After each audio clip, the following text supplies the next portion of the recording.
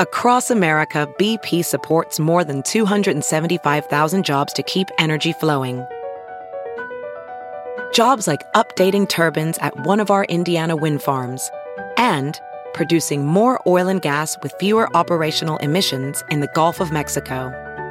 It's and, not or. See what doing both means for energy nationwide at bp.com/investing in America. Now a show that's going to give you the truth about the biggest epidemic of our times. We're all a little crazy.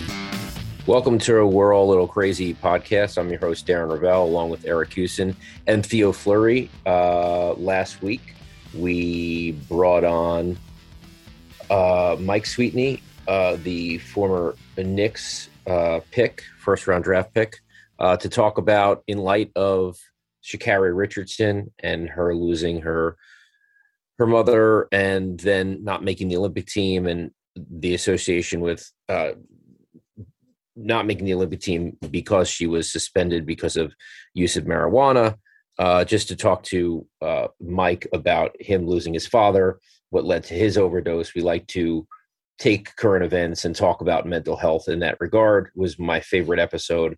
Mike went really deep on so much, including the NBA and professional sports teams trying to normalize mental health by making it a quick fix solution and not offering anything substantive. Surprise, surprise.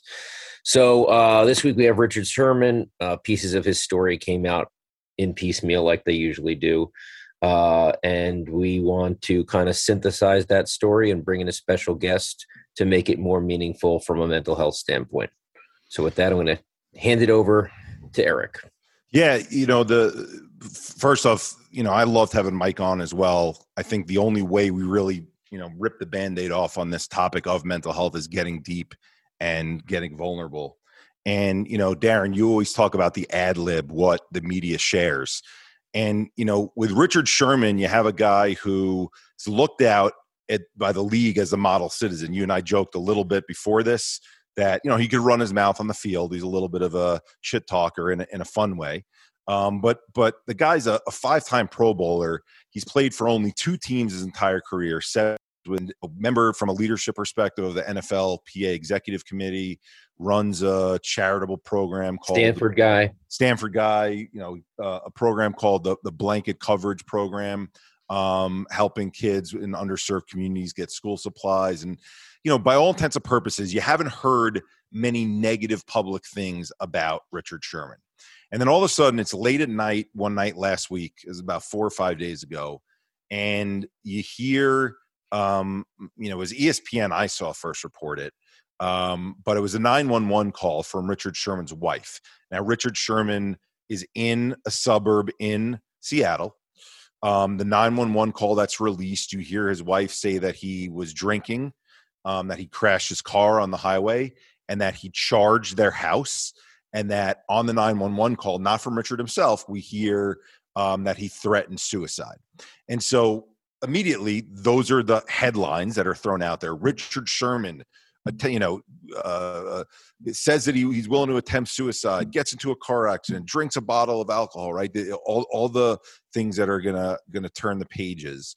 And then the video cam from his house gets released, and we see angered Richard Sherman charging at the door of his father-in-law, where his wife was at, making the 911 call, and visibly upset, right? But in fairness to the whole situation, cops come. There was some altercation with a canine that was there, but it didn't get too volatile. There was no domestic abuse in terms of physical abuse, right? He certainly, in terms of his language and the way he was charging, that there's some questions there. But here's the but, is you had the media without having any background of the family situation, without any background of the interpersonal relationships in the Sherman family household. Everyone should, as a media member, everyone should just stop. But the thing is, the media cycle requires journalists to make moves, requires columnists to talk about it, and then that feeds these assumptions that get dangerous. And Darren, you're the expert in media, right? So I get that side of things. And as we introduce our guest, the challenge to me is when you want to be the first to report that a trade happened, when you want to be the first to report that, a free agent is talking with another team, fine, I get it. Breaking news, right? When it comes to something that's medical, there needs to be better policies in place because we have people. But here's the problem. The problem. The problem is mental health is not considered medical. Mental health is considered something that is not my edict is not to assume injury, physical injury. There is no edict about assuming mental injury. I don't disagree. and there are no rules. I don't disagree with you, but Darren, when we talk about what is medical and what is not, and I think this plays into the narrative of what was shared by the media members, there's a difference between saying a visibly upset Richard Sherman had an altercation at his household versus what we saw from members of the media putting labels on Richard Sherman, right? CTE, this is what happens when football players get hit in the head for 10 years in a row, CTE. Manic depression, this is what happens in the manic episode with bipolar when someone is in the manic phase. Crazy and insane. So I agree with you. Reporting on the X's and O's of what they see, fine. Reporting now and putting labels on people. Look, what do we talk about as an organization? Is that labels set us back. This is what happens is we put people in this 1 in 5 category, this mentally ill group, and we assume because we see an action. And, my first reaction, I'm going to tell you as just a person watching this, was how many times have I been out on the street growing up and seen a neighbor, someone's uncle, someone's cousin charging at a door, drinking, being a little belligerent. That is what mental health is. That is what life is. And I don't all of a sudden throw labels at these people and put them in buckets. And that's exactly what the media was doing. That's exactly what fans were doing. And so guests for this show that I thought would be perfect is a guy that I met, a joke with him, when we were talking prepping for this, we kind of finish each other's sentences a lot of times on LinkedIn. That's where we met up. But former NFL player, plays for Kansas State, goes undrafted, ends up getting a chance to play for the Arizona Cardinals, plays a number of years there, then goes on with the Denver Broncos and the San Diego Chargers, defensive side of the ball, has his own story like our buddy Theo, unfortunately, of sexual abuse that he didn't share as publicly until after his career was over. But he brings a really interesting perspective to this whole Richard Sherman situation because he's willing to tell what it's like to be an NFL player off the field. He's willing to share the ugliness of what goes on, what the job entails, and then what you're dodging in terms of what the media is throwing at you, what fans are throwing at you all the time in these boxes that they're putting you in. So first off, Reg, welcome to the show. We're excited to have you and appreciate you coming on, man. Yeah, thanks for having me on, and thanks for the awesome introduction. I'm glad to be here. Well, you listen, man, you're an accomplished dude, and it's worthy. And I share when I see the stuff that you write all the time. You're a thinker. You're a deep thinker. Yeah. You're not someone who just looks at things surface level. So it's because you're a deep thinker, if you don't mind, take us through, the way that I just shared that I, as a fan or a mental health advocate, consumed the way in which the Richard Sherman story was shared. And then Darren gave the perspective of a reporter and, right now what the rules are or aren't. As someone who was in the shoes of a Richard Sherman, an NFL player, and knows how the media treats you, knows how the fans treat you, maybe not even as much back when you played because there wasn't as much social media as there is right now, though it was starting to come up. What was your reaction to this whole situation when you first started seeing the media report on it? I just felt bad for him. I felt bad that no one's really going to know fully what happened that night and why it happened, and no one should. That's a very personal problem that he went through, but because you're a great athlete and your job is on national television, everyone deserves to know what goes on in your personal life. And, so I felt bad, first of all. And then secondly, I thought, I've had nights like that too. And then especially when I was even dealing with a lot of trauma I went through, I've had some very bad nights. So I know how it feels. But then the third thing was I wasn't shocked. I wasn't shocked that another player who's been in that type of environment, explodes, especially in the transition out of it.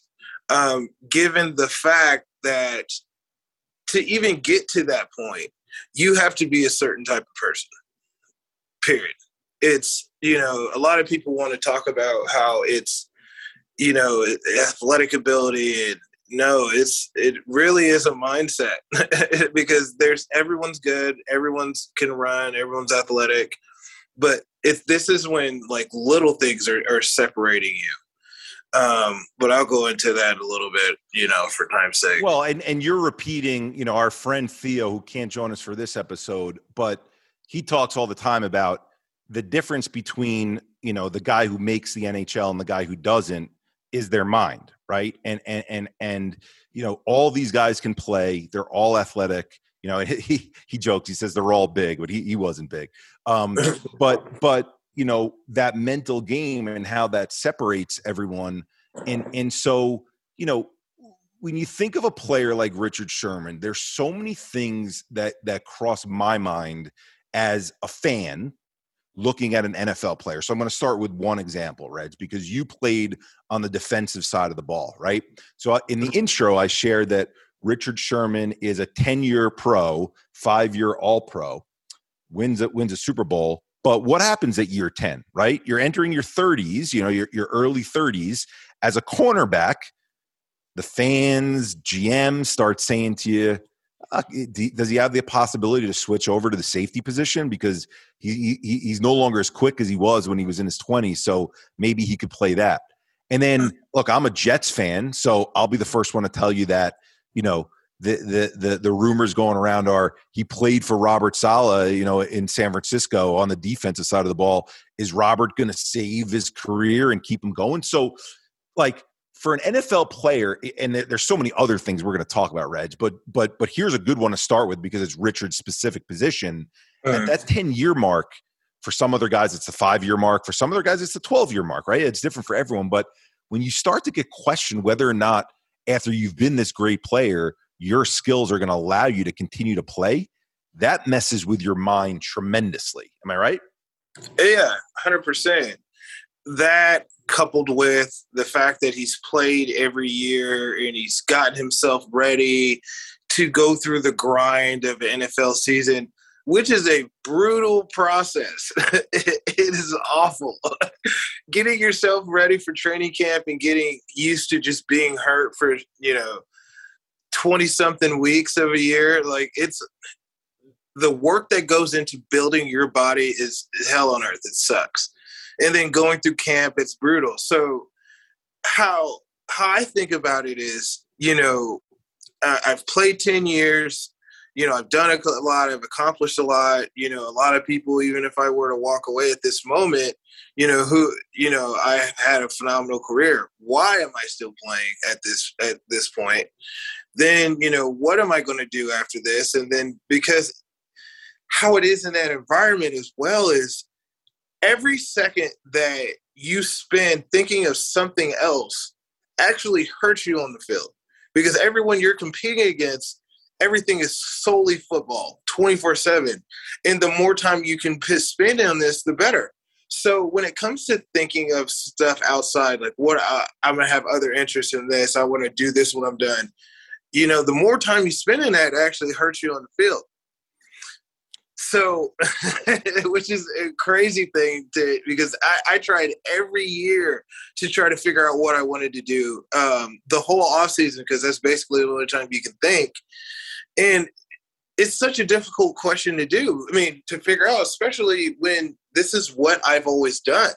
I've done my thing. Like, I wanted to be a dinosaur when I was a kid in kindergarten, and I became a dinosaur, and why do I have to do anything else? Like, this is it. You know, it's a crazy spot to be in, to say the least. And I'm giving one example of what Richard might be going through, wrestling in his mind, which is end of career decisions, right? He's a good looking dude. He's got the interesting hair. You know, like I said, he's a good corporate citizen. And I bring that up because then he's got the options going on TV, right? That's why I brought up the aesthetics and the looks, right? You know, he presents himself well. So do I go to TV? But I'm still a competitive guy, and my purpose and my identity is tied into who I am as a player. And it's a little bit of a crisis of identity when you're getting towards that end point in your career. But what I think people aren't taking into consideration is, you know, and I purposely chronologically started with this, Reggie, of what are some of the things he might be struggling with on the field. And you gave the example of, yes, prepping for training camp. And Darren, you'll laugh when I say this. How many times does friggin' Theo say, just put the puck on the ice and let me play? I didn't want to. I don't want to get involved in practice. I don't want to be doing all the film work and stuff. Just let me play. But Richard is also a husband.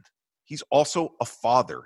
In this case, he's also a son-in-law, right? Like, that's who we. So we're looking at all these things that are full of pressure for him that are now boiling up toward the end of his career.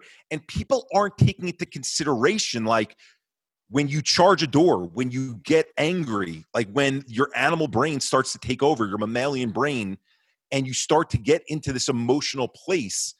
How about there's some interpersonal stuff going on that we have no idea about? That you know, I'm going to throw something out there. I have no idea. One of the family members could have not invited another family member to a certain family function that they were having. How often does that happen between, you know, husband and wife? All the time. And that caused the fight, right? But yet that's life. We see the blow up here, and we have every person who's a member of the media, and then all the people on social media who follow, who are saying, no, CTE, that's what happens. No, bipolar, that's what that is. And that's what I think is really dangerous, that slope we go down.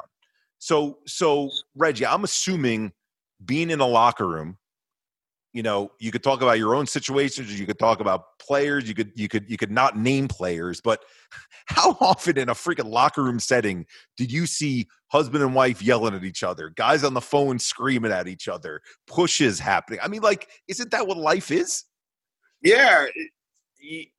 You make mistakes, you slip up, you do crazy stuff sometimes, you make bad decisions, you know, but the fact of the matter, because you're doing a job that you're getting paid so much money for, you can't do these things. Like, you're immune to doing these things. You're immune to having a bad day. You're immune to, you know, taking that conversation a little bit too far.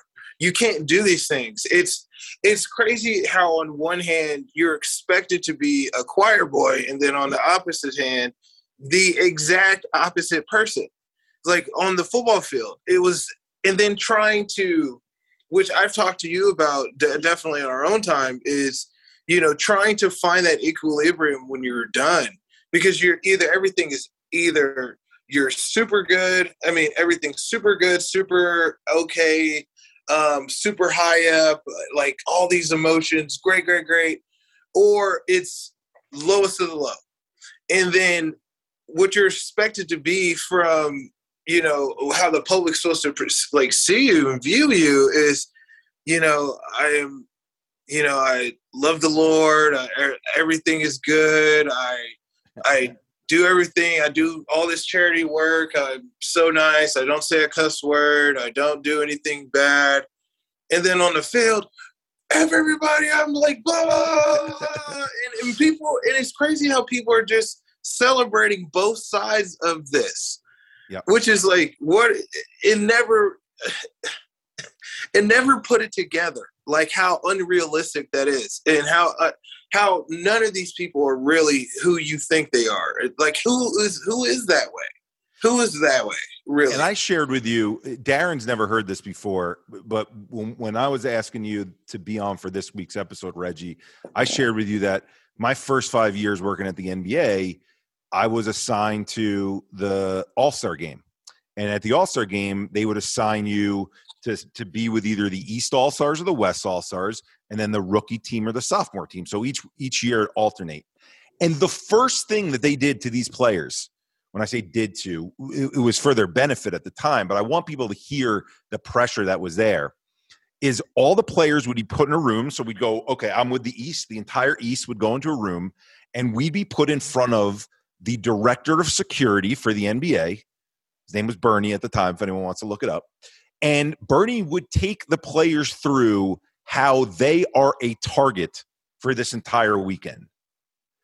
Keep this phone over here. Make sure no one's taking a picture of that. You're a target on this piece over here. When you go out to the club, make sure that no one's seeing you do this. Don't say this out loud, right? Having to be reminded, essentially, that your entire life is on public display. And I know people are going to say boo-hoo when they hear me saying this, but it's important to have someone on like you, Reggie, like to back this point up. Is you're talking about 18, 19-year-old guys. Okay, fine, all the way up into their 30s. But now when you go out, you're a single guy, and now all of a sudden, well, okay, you make the wrong move when you're out. Someone snaps a picture of that. Everyone's got phones on their camera now. Something that a, quote, regular person could do, could mess up with, could just be a normal part of everyday interaction that wasn't that volatile, and now all of a sudden that's front page news. And Reggie, that's pressure, right? Like I just want people to know that, yes, you're making millions. You know, yes, you're playing in front of millions of people on TV, thousands in the stadium, and it's awesome. And you get, if people Google Reggie's picture, they'll see him with the face paint on, and he was that warrior on the field, and it's a cool image to see. But what they're not taking into consideration is your life is literally under a microscope all the time. And when we talk about why athletes crack, why we see some of the pressure build to a certain point, and we talk about the cumulative nature of stress and trauma, that this is a piece of these athletes' life that people don't think about that weighs so heavily on them. Oh my gosh. So this a little story. So I love going out to eat. Love going out to eat. Love going to nice, expensive steakhouses if I could. Like every now and then with my wife. I love doing it. Who doesn't? Who doesn't? Right? Love a good steak. But when I go, I very, very, very rarely get any alcohol. And it doesn't, because all I know is someone just has to snap a picture a certain way, say a certain thing. And, oh, Reggie's getting trashed. Reggie's blacking out with his wife. Reggie's doing this. Here's the picture as proof. And as a player, you knew that, one, when you're going out in whatever area that you're going out with, there's going to be people there that are tied to the team that are watching your move, every single move. But then you have the fans who are watching it. And then the fans, you have fans who know, everyone knows who you are. Everyone's constantly looking to see you slip up in any type of way. Plus, you do have people that see you as a target. People look at you as opportunity. And you have family members look at you as an opportunity. Everyone looks at you as something that something that you can give to them. And they're constantly taking. And you're in this all the time. By the way, this is a recurring theme on our show. Oh yeah, it is. And what that constantly taking, and what the setup of family members constantly taking does to mental health. This is not a normal situation. Humans weren't built like this. Oh, and the job in itself, the fact that, most people think that it's everyone's rolling in money, and you are in besides 3 to 4, I'd say 5 at most. Everybody that's on that team they're on a week-to-week job. Like, it's week-to-week. Like, any mistake can get you out of there. Any mistake. I've seen people release just weird interactions with someone where they were next to the guy who made a mistake. they were around this guy and this guy was poisonous and they hung around him. So they're guilty by association. So they're done, never to be seen again, never to get another job again. It's such a fragile situation that you're navigating, just having the job. Reggie, I want to repeat what you just said in layman's terms for people, because not everyone's a football fan maybe who's watching. Mm-hmm. You just said 3 to 5 guys on a team are basically guaranteed their spot. These are 53-man rosters, okay? So you're talking about 50 to 48 players who are playing for their careers on a daily basis. And by the way, I'm not going to mention names, but Darren and I work with NFL players who have said to us, the second I've been drafted, I've known there's been an X on my back of how can I be replaced with a younger, faster, better version of me who's cheaper. Okay? So for everyone out there, now that I'm bringing it back to using layman's terms, we've all been in the situation at work in a corporate office where we're like, oh man, like how's my production been? Like when's my performance review coming up? What are they thinking of me, right? Whatever level you're at, entry level, manager, director, C-suite, unless you're the owner of the entire organization, right? So think about that angst that you have as an office employee of, are they going to replace me? Is there someone else out there that's stronger, faster, better, whatever than me? Okay. And as an NFL player, as a professional athlete generally, okay, because this is across sports, you feel like they're coming after you and like you don't have this guaranteed spot. It's more so in the NFL. I'll admit that because there's not the guaranteed contracts, Reggie, right? But it's amazing, that the volatility of what you deal with on a day-to-day basis because of what you just said. And then again, I'm going to give an analogy to the office setting. You said if you say things to the wrong person or you're standing next to the guy who's the guy, right?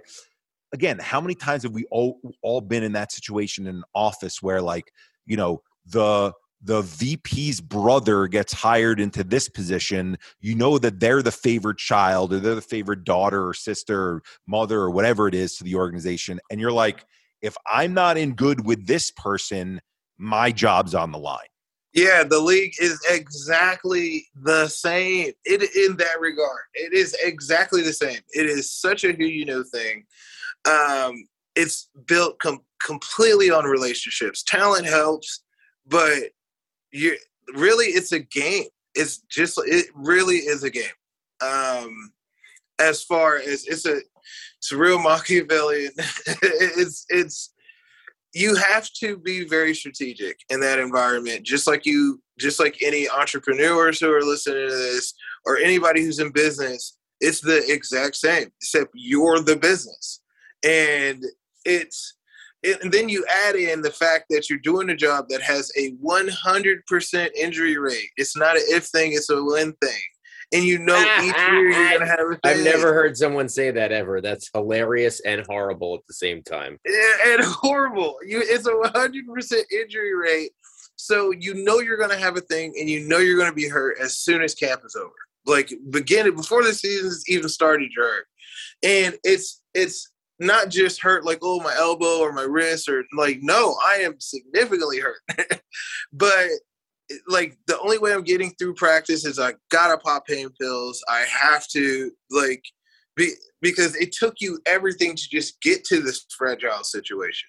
And then I have all this stuff. Now, even if I say I'm living in a 1-bedroom apartment and it's just me and I don't have any kids, I still sacrifice my whole everything to get to this point to begin with. And any mistake that I make can get me up out of here. Like, so you're trying to balance that while being hurt the whole time and managing your issues with injuries. Everyone on the outside is looking at you as a target. Nobody, as far as like your friends, family, close acquaintances, except for people who are in the environment, even can relate to you. You can't talk to anyone. And the advice you get from other people, even if it's coming from a great source, you really can't listen to it because it's not the environment you're in is so much different than what they're going through. You are completely isolated. And then we had social media when I was playing, and people were taking pictures and catching you and stuff. And there's a couple times I could have been caught up into some issues, but which makes you paranoid, because how could it not? I remember just like, I hated having my windows open, not to mention I lived right behind a police station, but how am I going to say this? For I would say, I think going into it was my second or third year, a white Prius would follow me home every day for at least 6 months. A white Prius. I would take a different route home. I would take a different route home every single day. And then I just started bringing it up with guys on the team, like, yo, what's going on? So I think someone's following me home. This might be a stalker. And they're like, chill out. Don't act like you know that it's happening. I was like, what are you talking about? And I was like, dude, you're an investment. Like, they're going to make sure that their investment is doing things that are necessary for them to keep it was putting the this money. team involved? It was someone from the team? Dude, I can't prove it. And I can't, but at the same time, it was one of those things where there's so much that's known that you like having people in the clubs. Like, for sure. That's what I tell guys when I was telling young guys, don't be out in the clubs, because they have people in the clubs. Every team's going to do it, because when you think about it, look how much money they're spending on you. Yep. You know, millions and millions and millions of dollars. Like, we're going to make sure that we know what you're doing. So they know what you're doing all the time. This reminds me, Darren, of what Chuck Jacoby was saying about Pat Mahomes. They were saying the contract that he signed, and people are so wowed by that contract. Like, well, you know, there's expectations of Mahomes, and this is what the league is going to do. This is what the team is going to do, to expect that this is the return on the investment that they're getting for what they're putting into that money that they're putting into it. So, Reggie, as you're sharing that, my mind goes to Mahomes and any player for that matter, because they look at that as an investment. And what do they need to do to protect that investment? Oh, 100%. You are an investment. You are a commodity. And it's one of those things where and I don't say this in a like, oh, I'm bitter. But I loved my career. I love playing NFL. I'm very grateful for that. But I'm not going to sit here and tell you what it isn't. You know, it is what it is. You are a commodity. You know, you have to continuously prove day in and day out that you deserve to be there, because they're trying to find reasons to not pay you. And that's the name of the game, is you trying to figure out, how can I get them to pay me? How can I get them to play me? And how can I navigate the game of things to get onto the field, especially since it's not talent, and they'll just put people out there.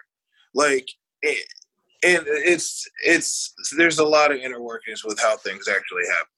And the elephant in the room that we haven't discussed with you, Reggie, and you're such a great example of this, because I think it plays into the Richard Sherman situation, but then it plays into all professional athletes, is you have a story of stuff that you lived through growing up that you carried with you through your career, right? So what have we shared about Richard Sherman so far? We shared about what happens at the end of your career when purpose starts to go away. We shared in the moment when there's interpersonal relationships with family and how that sometimes gets messy.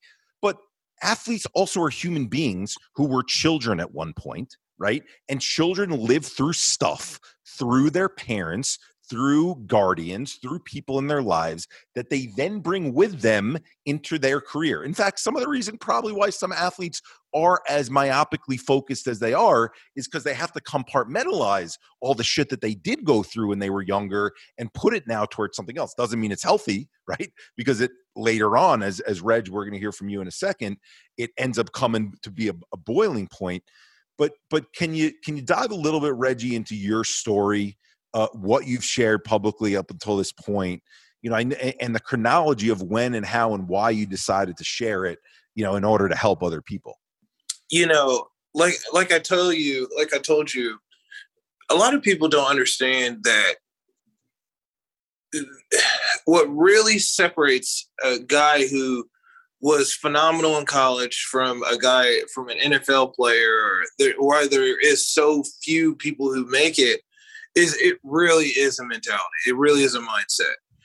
And that mindset, it usually comes from, you know, the desire to really want to accomplish one thing, like so badly enough that I'm willing to do anything and everything for it. Like me, I wanted to be happy.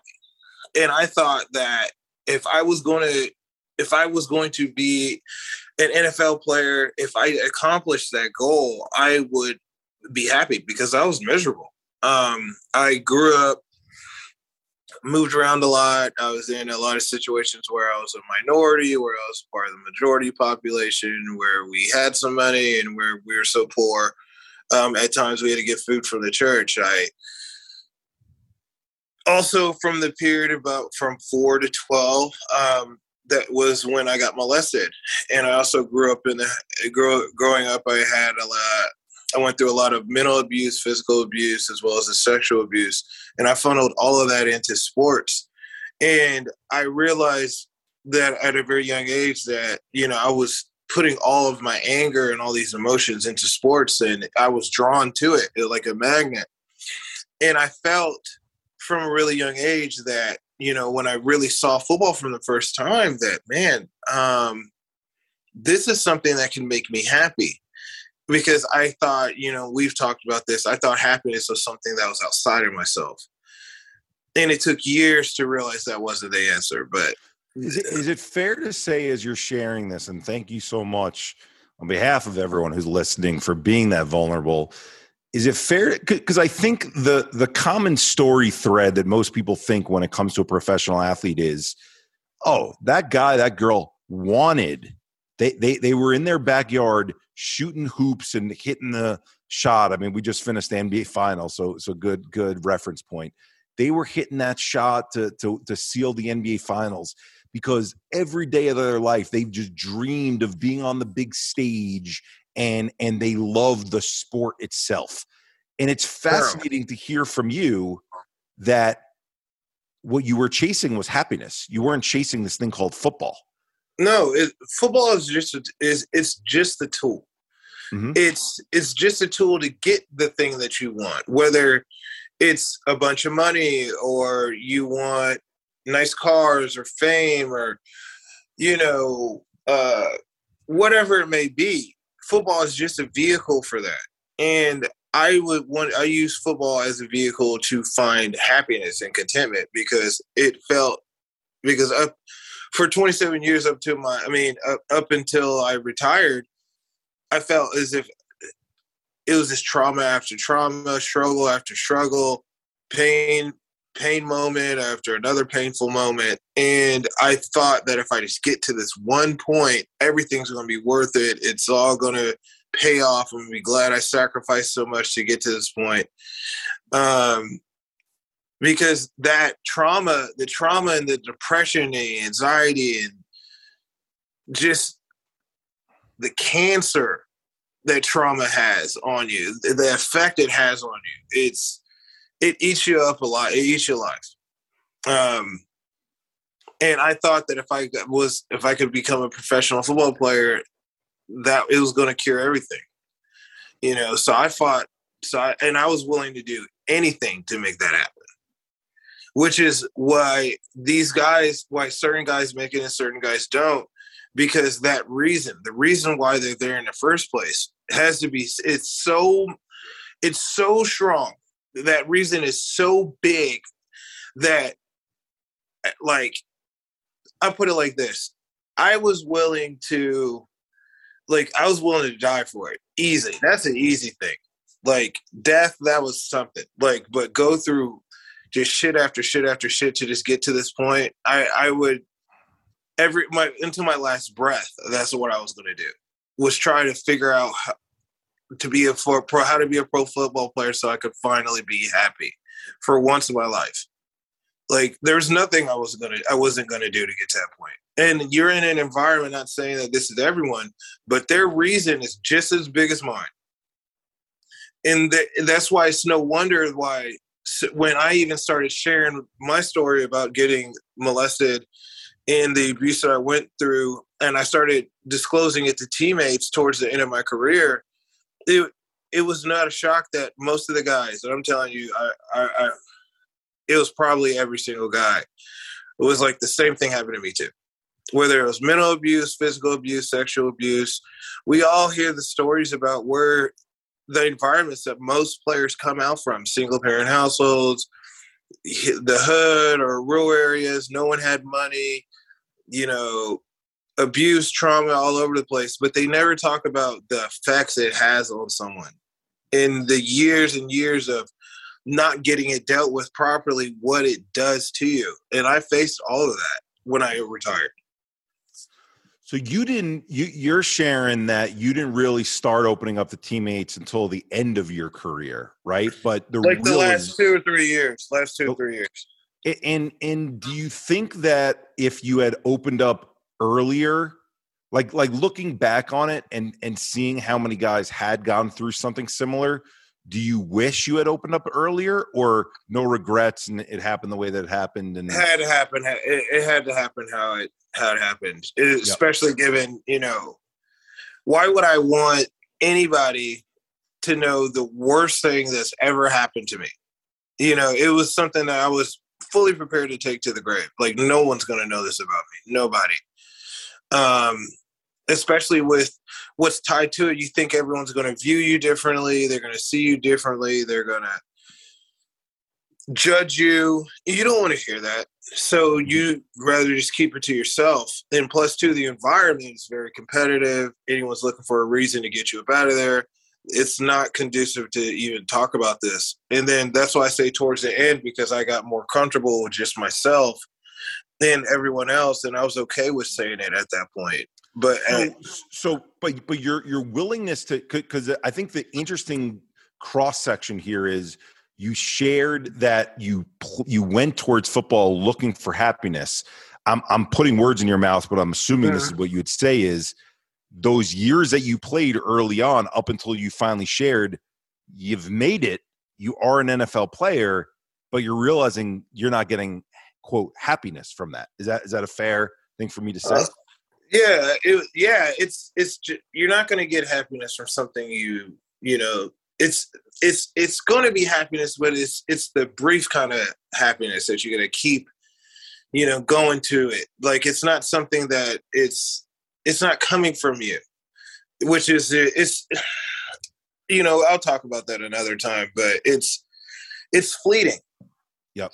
It's a fleeting kind of happiness, which is a dangerous kind of happiness. But do you think that your willingness to open up towards the end was because after playing a number of years, you realized that this thing called football isn't bringing me happiness anyway? So what do I have to lose by sharing?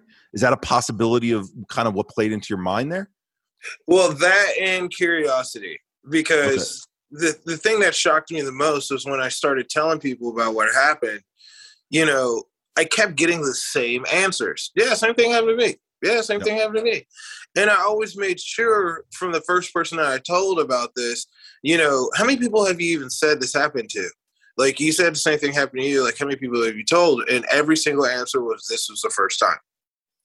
Wow. So another reason why when it comes to guys doing something crazy when they're done playing, no, I'm not shocked. Again, because look at who most of these guys are, where they come from, what the environment they're exposed to every day.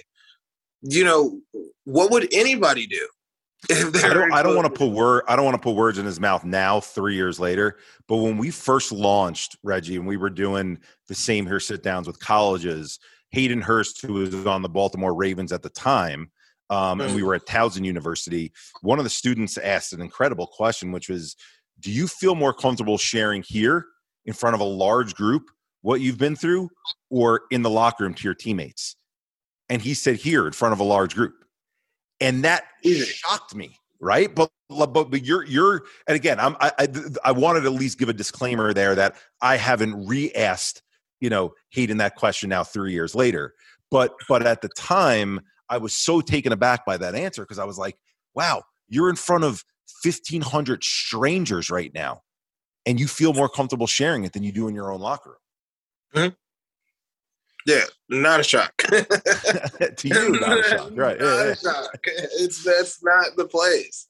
It's not. That is not a very. They've been doing things to help make the environment more welcoming, but when it comes to struggle or anything that looks like a liability in their eyes, like, dude, you're not sharing that. No, and it's hard to even say, outside of, for your own health, definitely go and talk to someone. But in that environment, it is not a lot of places are really conducive to really helping people with their mental health struggles. So as you were coming to the end of your NFL career, how much of it was your own decision because you're just like, this isn't making me happy? I dealt with the shit that I dealt with, and I have to deal with that actually head on to allow myself to actually find happiness, and the way that you describe it, to be happy with the person instead of, searching for it externally. Because the common misconception, I think, with professional athletes is you all leave the sport because you got too slow, or because you put on too much weight, or because another player did beat you out. And I think you have a different narrative to share. I could probably still be playing now if I wanted to. I left. So I was in Denver. I got cut in first cuts out of training camp, and I'm telling you, I promise you, I was so grateful that I got cut, because I knew it was a wrap. I was over training camp. I was overplaying. I just didn't want to pay my signing bonus back at that point. And so I was like, please cut me.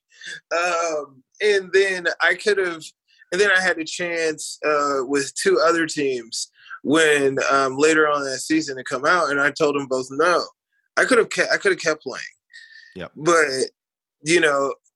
but it was just me too. I was bursting out the seams at that point. I had 27 years worth of trauma that was compounding at this period of time. I hadn't dealt with it the right way. I knew football as a coping mechanism wasn't working how it used to work. And I knew that I needed to change. I needed to do something different. So when I got released, in my mind, I was just like, well, I know what I got to do. I need to go get some help, because I'm screwed up. I need to go get some help. And that's what I did. And I don't regret it for a second. I don't miss it. I don't, I feel like most guys where you miss it sometimes. You miss certain things about, but no, I'm glad I left. And Reggie now, he's a member of our alliance. If you definitely give him a follow on LinkedIn, but all of his other social channels, he's a vulnerable guy who's sharing things that you don't hear current players sharing because of the very reasons that Reggie just, highlighted, which is someone's trying to replace him. Oh, that's looked at as a weakness. Oh, I'm going to lose that spot on the team. But people need to know that these things are happening, and they need to know that this is going on behind the scenes. And, tying this all in a bow, because we started the conversation with Darren, addressing the Richard Sherman situation. And I think the Richard Sherman situation is not the main focal point of what we're talking about here, Reggie. It's the Richard Sherman story is a microcosm of the larger issue of how our media and our society treats this topic. Is now, with all that Reggie just shared, what a player goes into their playing career carrying in terms of that heavy bag of stuff. Okay. He just said how many guys that he turned to that for the first time said, I've been through the same thing. And it was so many of them, right? But there's not the outlet to talk about it. So you have to assume, because we're all human beings, Richard Sherman has a bag of stuff that he's carrying.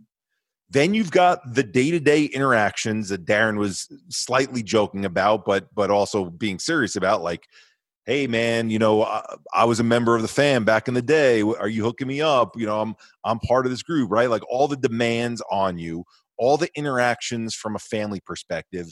And then with Richard Sherman, these end of career questions as well. So you combine these things together, And I want people to understand that that's what mental health is. You use the magical term, Reggie. You said compounded, right? Compounded together is all these things. And what we do as a society, when we look at the actions that we see on a video, when we see Delonte West on a street corner and his shirt is off or something like that, or we see Kanye West saying something and we think it's a little volatile what he's saying, and we point at those examples and we say, see that? That's this, right? And we just paint it with this label. That's what sets us back, because it's not taking into consideration the day-to-day of the stuff that we all go through, right? And so it's lazy. It's so lazy. It's lazy. And in being lazy, Reggie, it what it does is it further perpetuates this idea that there is the sick group of people who are messed up, and then there's the healthy, normal, fine people who are okay. And what that does to hurt the mental health narrative is all the people who think they live in this 4 out of 5, 80%, I'm healthy, fine, okay. Richard Sherman's the messed up one. How many suicides come from that group? How many awful overdoses come from that group? How many times do you hear the story, not that person, you never would have thought them, they were the life of the party. They were the ones who were smiling and brightening up the room. You would never know. Even when I was suicidal, I was life of the party guy. I was all of that. Reggie's always happy. Reggie's always this. Reggie always that. And I was the exact opposite internally. All the time, the whole time, all throughout college, all throughout my entire time. And nobody knew that. So when you're like, but we love to label things. It's that's why I said it's lazy. It's so lazy. And it really does people a disservice who are living through like a lot of these conditions, who are really going through it. And man, it really boils me. Reggie, it really does. What's sexier for a newspaper to print? Richard Sherman's been hanging out and having a difficult time to getting out of bed a little bit each morning, so he's been getting up at 10:30 instead of 9, and he's dragging a little bit as he's trying to get himself to go to the gym. Is that more interesting, or is it more interesting saying he threatened to kill himself? He was drinking 2 bottles of alcohol, right? So what they do is they take this this cartoon character version of what mental health is. And the reason I gave the mundane example is because I don't know a person in this world who hasn't had days and months in their life where it's like, it's difficult to get out of bed in the morning right now. And I feel like I'm carrying a boulder on my back. And I'm not clear when I'm in the office and I'm thinking about a report I got to give or a presentation I have to deliver. This is what mental health is. And yet we're not allowing these mundane everyday stories of what the it is come out because we're having to paint it with these salacious headlines. That's killing people. Literally killing people. To sell. Which is just terrible. It was one of those things where, it's, it's going on, it, and more people are aware of it now than they were before, about just, how some of the journaling, the journalists are these days, and how some of the media is these days, with reporting the truth and reporting facts. And it's really disappointing, because there's so much good that could be done. And there's so much awareness that could be brought to areas and people who are really needing this help. But it's not happening because we have to sell. At the end of the day, this is a business. We have to make money. Yep. It is what it is. That's the other side of it too, which,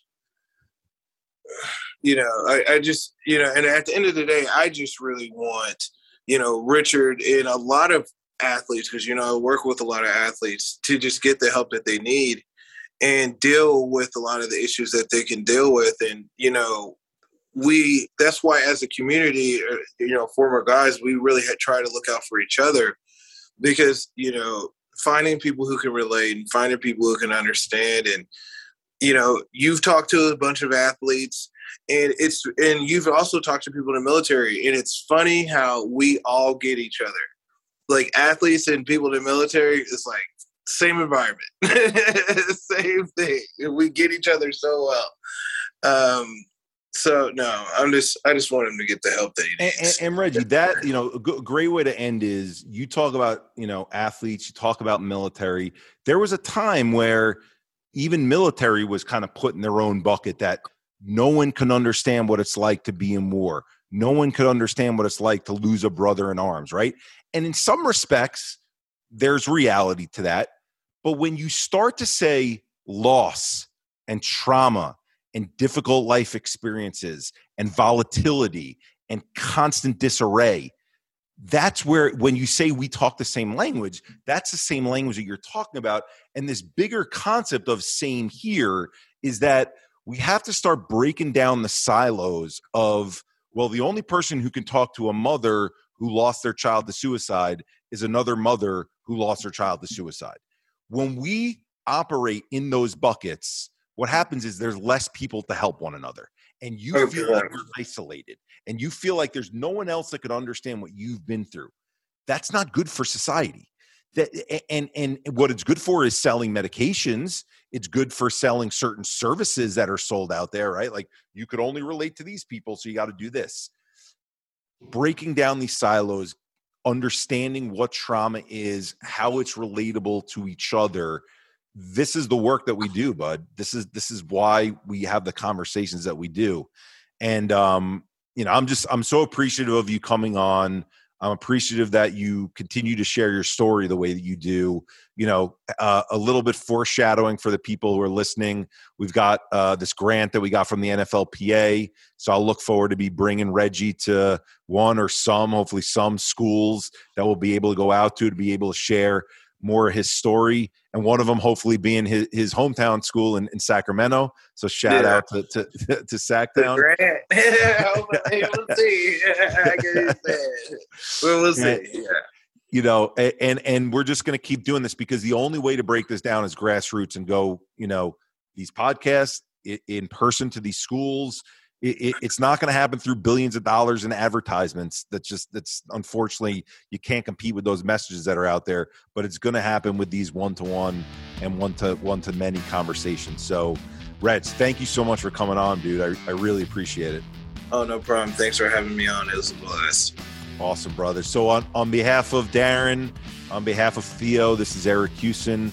You've listened to We're All a Little Crazy, and we'll look forward to getting with you next week. Thanks so much. You just heard We're All a Little Crazy, brought to you by the #SameHereGlobalMentalHealth Movement and the Hockey Podcast Network.